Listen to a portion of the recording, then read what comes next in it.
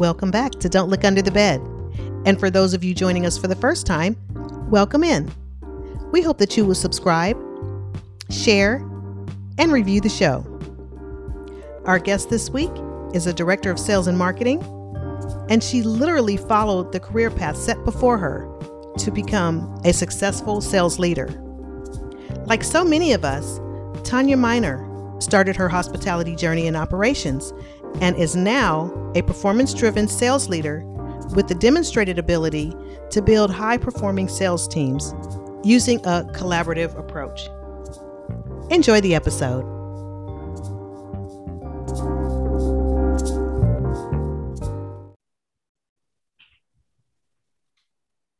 Welcome to Don't Look Under the Bed. I'm Robin. And I'm Nikki. And today our guest is Tanya Miner. And Tanya is someone that I worked with years ago, but I feel like she has a story to tell. She's a hospitality leader. She wears many hats. She's lots of things. And, Tanya, welcome to the show. Robin and I are very lucky to have this opportunity to speak with you. And, let's get right down to it because, your journey, as I said, is something that I look at. I'm proud and happy to know you, even happier to have had a chance to actually work with you. Hey, let's tell our listeners who you are. Well, thank you, Robin, Nikki. It's so good to see you both. And I have a feeling by the end of this podcast, I'm going to try to recruit you to come work with me again, because I enjoyed working with you before and you both are amazing ladies. And I love what you're doing in this space. Oh, thank you. Yeah. Thanks. So just let's take it from the top. Tell us about your journey. So a lot of people don't realize this, but my first hotel job was at a Holiday Inn Select when that brand still existed in Columbia, Missouri, where I was going to school. I answered a newspaper ad in the paper. Oh. So yeah, that was 26 years ago. It's been a while. That's when that was still a thing. And for a PBX operator, or switchboard operator. Yes. A big part of my job, it was that 3 to 11 gig, 3 to 4 days a week.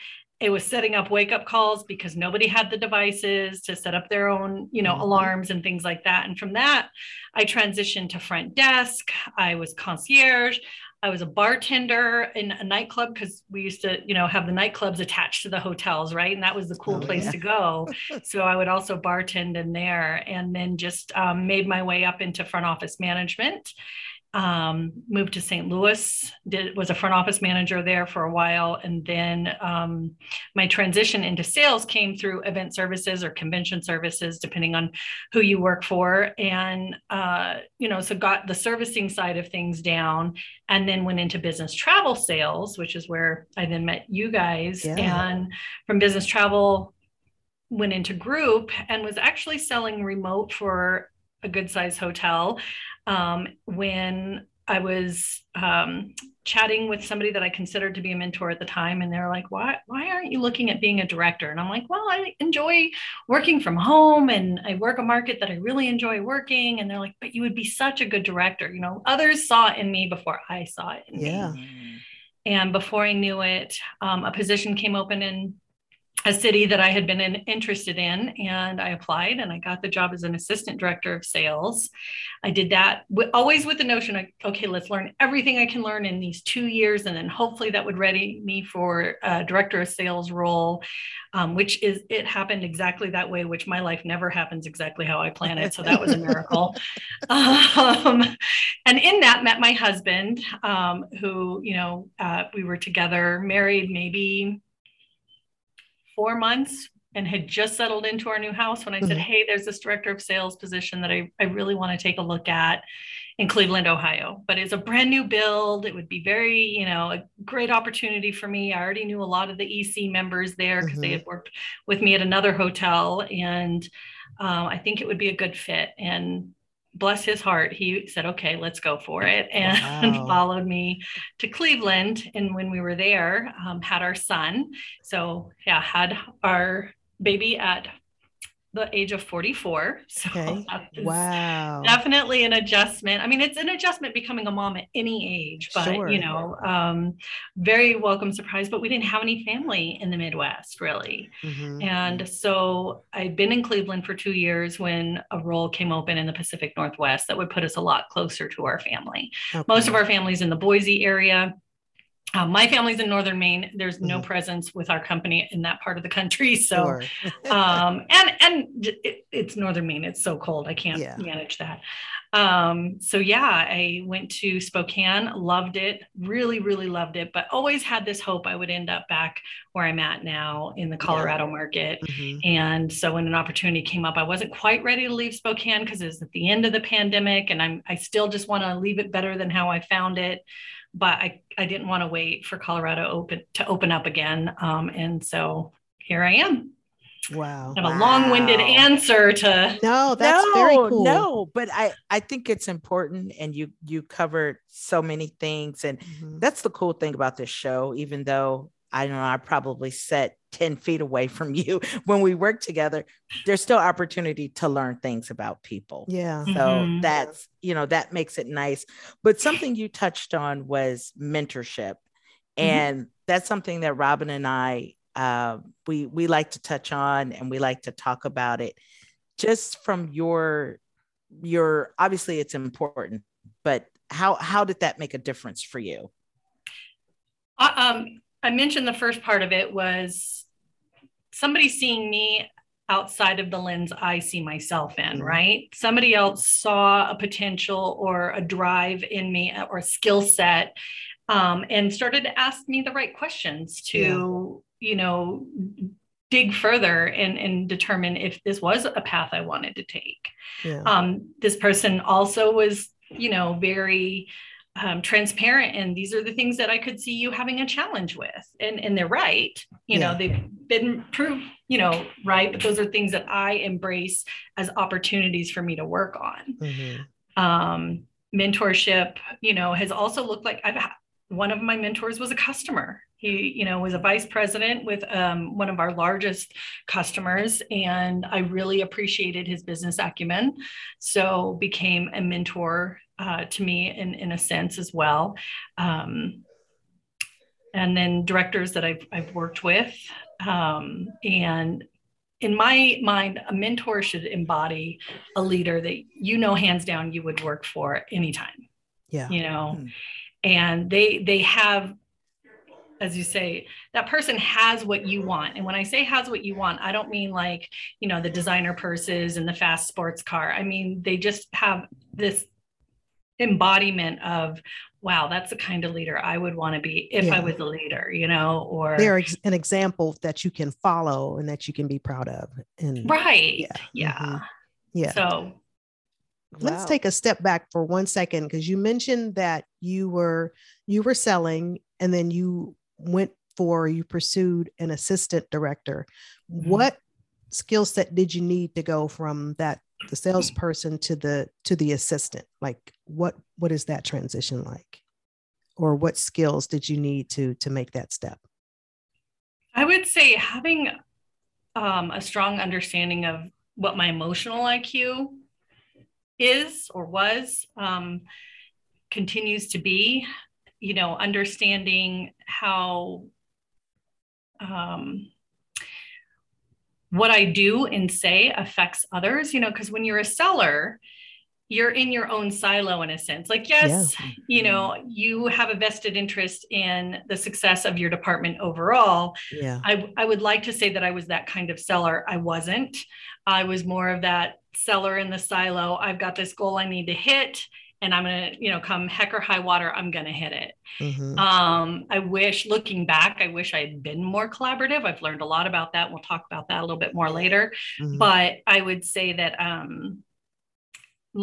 being more team minded was the biggest transition for me, is going from my own silo, caring about what I'm managing, to how what I do affects everybody else on my team, how it affects our customers, and how it affects our owners. Wow. That's good. I like it. I'm thinking, well, what kind of seller am I? I'm just thinking, Right. like, Yeah, we'll get back to you on that one. That's a Well, I different think the show. collaboration piece, because a big part of my career was at one hotel in particular, and I don't know that the culture when I was there anyway, it's likely changed, was highly collaborative. It wasn't as demonstrated. I guess, yes, it was in some sense, but I would say, you know, for a lot of the senior sellers on that role, we weren't encouraged as much to be right. highly collaborative. It just wasn't part of the overall culture. And I don't know if that was the time that we were in, or the leadership, or a little bit of both. But I would say that the collaboration piece has been my biggest learning since transitioning from sales to leadership. Yeah. That's awesome. So were you trained on that? Mm-mm. You know, to be more collaborative, well, yes. or just kind of like, or you had this is how I would like to see, or this is how I'd like to grow my team, or this is. I would say when I went to Cleveland, it was on display there. Okay. You know, it was already very much a part of their culture. Okay. And I really like it. You could feel it. It was palpable. Yeah. And I told myself on that very first day, that is something I will not try to change. Yeah. I want to encourage that as much as possible. So when you ask if I was trained on that, I would say that it was the sellers that I was, you know, there managing. They taught me the value of having that collaborative spirit and just always keeping everybody a part of the conversation. That's awesome. I mean, that leads like right on to office culture. And how it can literally make or break the office. Yes. Yeah. I'm walking through a lot of, not that in particular, like we're in a hiring season, right? And I'm trying to attract talent and interview talent. And one of the biggest things, you know, we interviewed a candidate recently, and I was already kind of on the fence. And so I always get others involved in that process, other, you know, key sellers that have proved themselves over time with our team and who are, you know, actually, they're all key to the success of our team. And so I'll kind of set up not really a panel interview, but just a conversation with multiple people with the candidate, because I want to make sure, okay, they're qualified. Yeah, we got all that. Those things are the easy, tangible items to uncover. But having that right fit culturally, you know, Nikki, to your point, it will make or break a team. It's if important. You let somebody in that's toxic, I mean, it's really hard to recover. I would rather wait and answer leads myself, even though I'm sure I'm doing it wrong at this point, then hire somebody that brings some toxicity into the office. Right. Yeah. Right. It's so important. I mean, you just can do so much more when everybody's on the same page. Yeah. Right. And that's, I mean, I know when I come into an office, I bring a lot, but that's me, you know, but I'm not so oblivious to how I am. I'm still open to other people. Right. But I know I'm bringing a lot when I show up. So what's it like you showing up and the team is already assembled? What's that like? So like Nikki and I, we went in and, you know, obviously we're the sellers going in. What's it like going in as the director? And maybe there's some of the team there or part of the team. What's that like? It's intimidating, especially when you know your assistant director applied for your job and is well qualified for it. It's really intimidating. Yikes. And knowing that you're following into the footsteps of somebody that everybody really respected and admired and loved working with, you know, I'm not going to try to be that person, but I want to make sure that they understand that I also respect what they did before me. And value what they did before me. And especially coming out of COVID, you know, it was even more intimidating to me in a sense that we were forced as leaders to get close with our team members in a way that would not have otherwise happened. Yeah. I got very close with my Spokane team, closer than, I really ever anticipated getting with a team. But that's, given what we all went through together, and so coming in, now I'm coming in and they've been together through COVID and they've formed a bond that wouldn't have otherwise formed. Right. And so it's intimidating. So what did you do to overcome that? Or I know you mentioned the respect part of it, but what's their reaction to you? How did you smooth that over, or how did they take to you? So again, different answers for different hotels. My first director role, I thought, well, I'm coming from having a selling role, so maybe they'll be cool with that. But they were also really young. A lot of young team members. It was their first big hotel job. It was the first large box to open in that market. And so I think that there was an intimidation that they were worried, a little nervous about me too. And so it went both ways. And how I broke that is, having the one-on-ones, which I don't like to have a meeting just to have a meeting. It's your time. I want to talk about, obviously where you are in your pipeline and things like that. But I think our biggest responsibility as leaders is to develop team members to grow their career, whether it's growing their career as a seller, a senior seller. They're very happy with what they're doing right now. Maybe they don't want to be a director, but they want to, try a different market or what have you. And then there are those who do want to be directors or maybe want to, try the event side. And so I think from the onset, knowing that I'm there to help them grow their career, it's not me growing my, career, has been a big part of how I bridge that gap. I would also say, I use SurveyMonkey a lot, very anonymously, and that's easier to do with bigger teams like I have here, is sending out an anonymous survey. I don't know who's responding. I make sure I ask questions in a way that I wouldn't be able to tell who responded in which way, because I need that genuine feedback to really understand what motivates them and what keeps them engaged and how often do they want me and, talking to them about their business. Wow. That is so interesting. And it's such a great idea. Yeah. Yeah. It's thoughtful. It's like, wow. Okay. Brilliant. Tanya, brilliant. Oh, thank you. So you've talked about your teams. You talked about your going into these different markets. What's going on right now in your current market? What business do you see coming back? So, interesting. Convention Association is the largest piece of our pie here. About 52% of our business right now is coming from that segment. About 32% is coming from the company meetings, corporate segment. Very similar to what you guys were talking about before we got on, was a lot of these office buildings that I'm sitting in the middle of are empty. They may be 65, 75% leased, but only 15, 25% of the people are coming in. Yeah.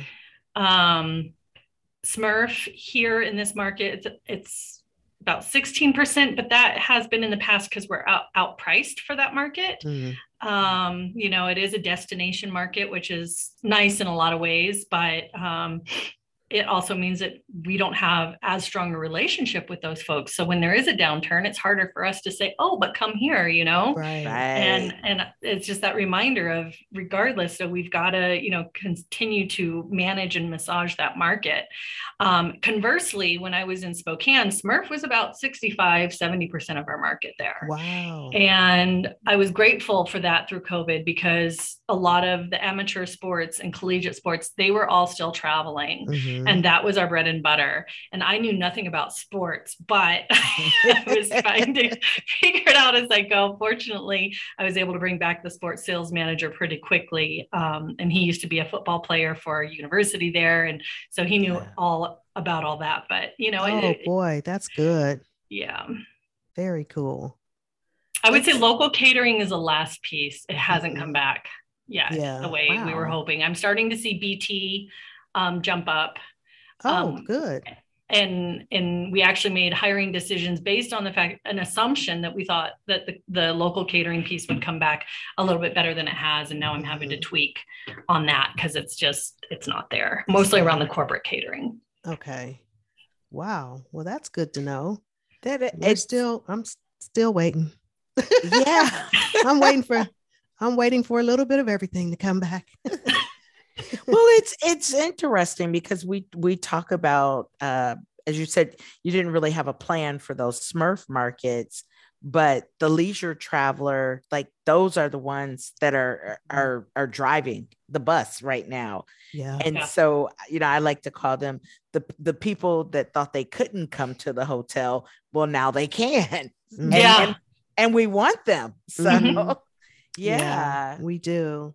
And I would also say to that around, the leisure traveler, we saw a lot more of it last year because we were one of the fewer open markets and now everybody's open. So we're not seeing that push as strong as we did when we were one of few, non-mask mandated markets, I would say. Yeah. So how are you sending your teams out? What are they doing? Give us a couple of tips. We are back on travel. So, being in a larger box hotel that, the convention market, citywide market is key for us. We are going to the major trade shows again. Okay. The team is very grateful to be back at those. It's, I would like to say that there was a proactive sales effort happening, but right now we're short staffed, just like everybody else. And so it's really reactive. Our lead volume is 105% of 2019 levels right now for the month of May. But the transactions are smaller. So even though the number of transactions are there, they're smaller. They're not so it's 10,000 by 10,000, 2,500 by 2,500, trying to build it up. Yeah. So it's honestly, trying to keep them from getting discouraged when they have, 20 leads, 30 leads a week that they're trying to manage and then trying to do that follow-up piece. So now we're strategizing where the ADOS is helping with that pipeline, the customer that they haven't really touched, they just submitted a proposal, doing that follow-up piece and working on the pipeline because they don't have time to. Yeah. Wow. Oh, I can't wait. I was longing for the days when we were walking, or we're oversold by like 20 rooms or whatever. Yeah. And then, 75% of those leads are in the year for the year. Oh my goodness. Wow. And a large majority of those are under 100 on peak. I might need to take a look at Colorado, see what's cracking, because I'm hiring. Houston, we have a problem.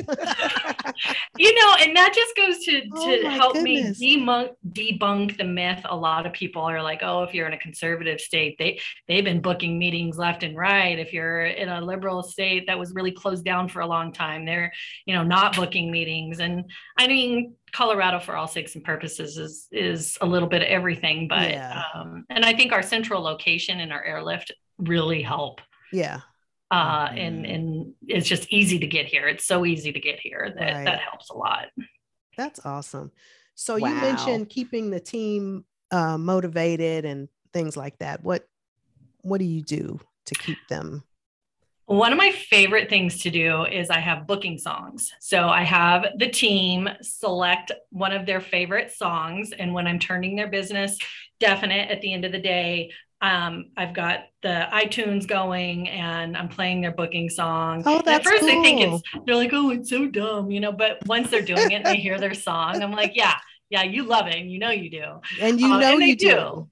And I have only had to veto one song, and that was a team member who had that song Tequila, and he was an EMM, so he was booking a lot. And 1 week of and that was over. Oh, that one. Okay. Oh no, the one that goes tequila. Okay. I was like, dude, you gotta pick another song. Oh, that is so fun. And sometimes, I try to jazz it up every 6 months. Let's change our songs, and let's do your favorite 90s soundtrack, a song from your favorite 90s movie or something like that. So that's one way. Honestly, celebrating the team is so important. But again, my primary goal is to help them achieve their goals. And so staying engaged with them in a way that feels meaningful for them, because it's different for everybody. I've got one team member, she wants her one-on-one, same time every week, a specific agenda, do not deviate. Like that's her personality, and that's fine. And then I have another team member, she's like, well, I'm going to call you anytime I need anything. She's fully remote for us. And so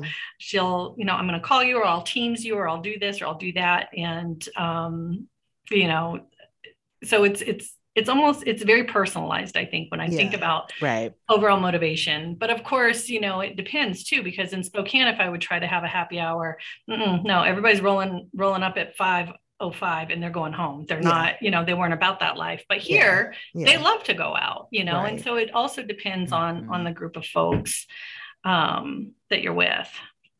And then I would say another thing I try to do every year is I do a sales retreat. Once we have the goals in place, I get everybody together. Okay, this is where we need to get. This is where we're at. Let's talk as a group. How are we, going to come up with that? Crack that nut, basically. Sort of a kickoff meeting. Yeah. That too. That's so important to do, to kind of set it out and set the strategy.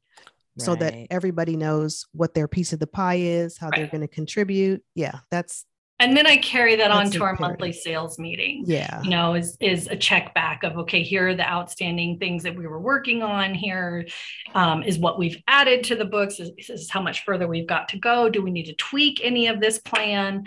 It's no longer the send me your quarterly action plans and updates. Like, it's having a physical conversation about it versus just having it all on paper and maybe looking at it once or twice a year. I like that. It's living. Yes. It becomes a living practice for everybody. Yeah. Wow. And it grows that consistency. Yeah. Yes, definitely. Definitely. Well, Tanya, what advice do you have for our listeners out there in these hospitality streets? I would say embrace technology, help you, in a way that works for you, not against you, is one of the things that I've had to learn. The work from home hybrid model, I think, as an industry, especially in the sales arena, we need to embrace that. It's something that I'm finding, in order to get good talent, that we have to be open to fully remote, to having those in market, out of market, hybrid situation. I'm not going to micromanage you to your goal. So whether you're sitting next to me or you're sitting in Timbuktu, it's my job to give you, the tools and the resources and the support needed to be successful, but then let me get out of your way. Okay. And I'm not going to micromanage you to a goal, because micromanaging takes away from my life work balance. Yeah. I don't have time to do that. Yeah. I get home, and even if I have every intention on getting back online, oops, my light went out. Sorry. Oh, that's all right. Being in the green building, but in order for me to have my life work balance, when I'm home, and I'm with my son and my husband. And when I'm here as much as I can be, because yes, that 3-year-old might get pink eye and I have to go pick him up at daycare, and life happens, and it's, life on life's terms. We can figure it out. Let's just keep moving forward and we can figure it out.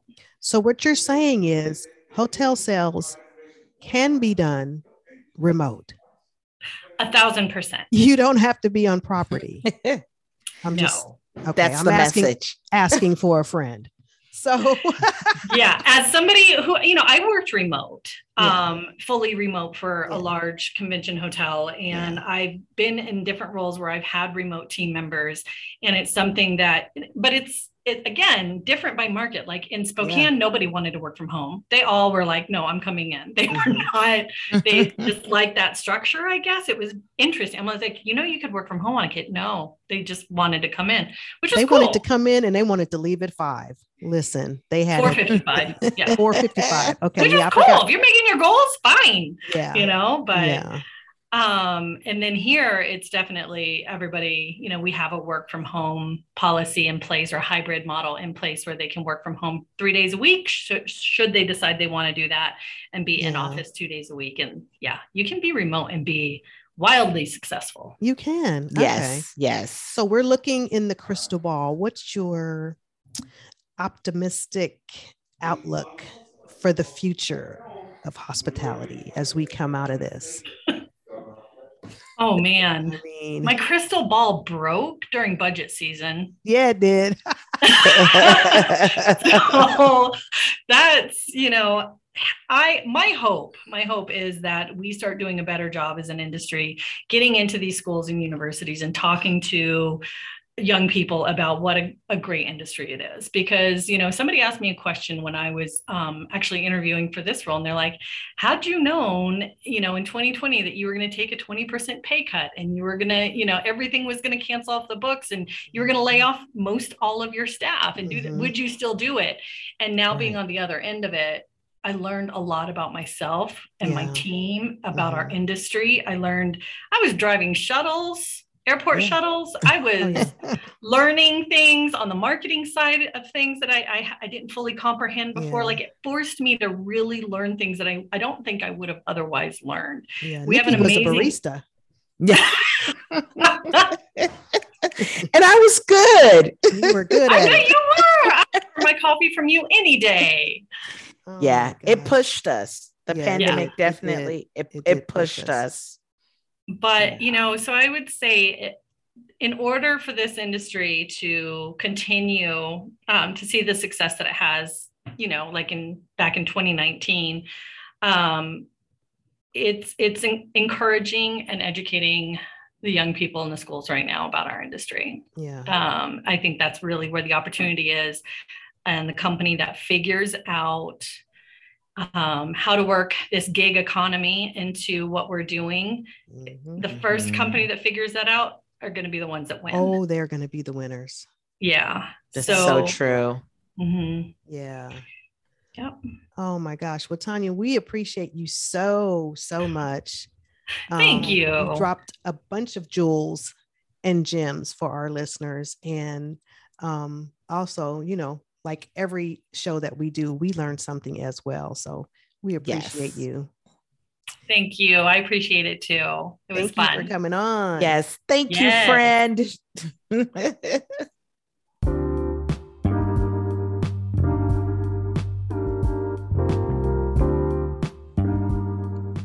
Thank you for listening to Don't Look Under the Bed.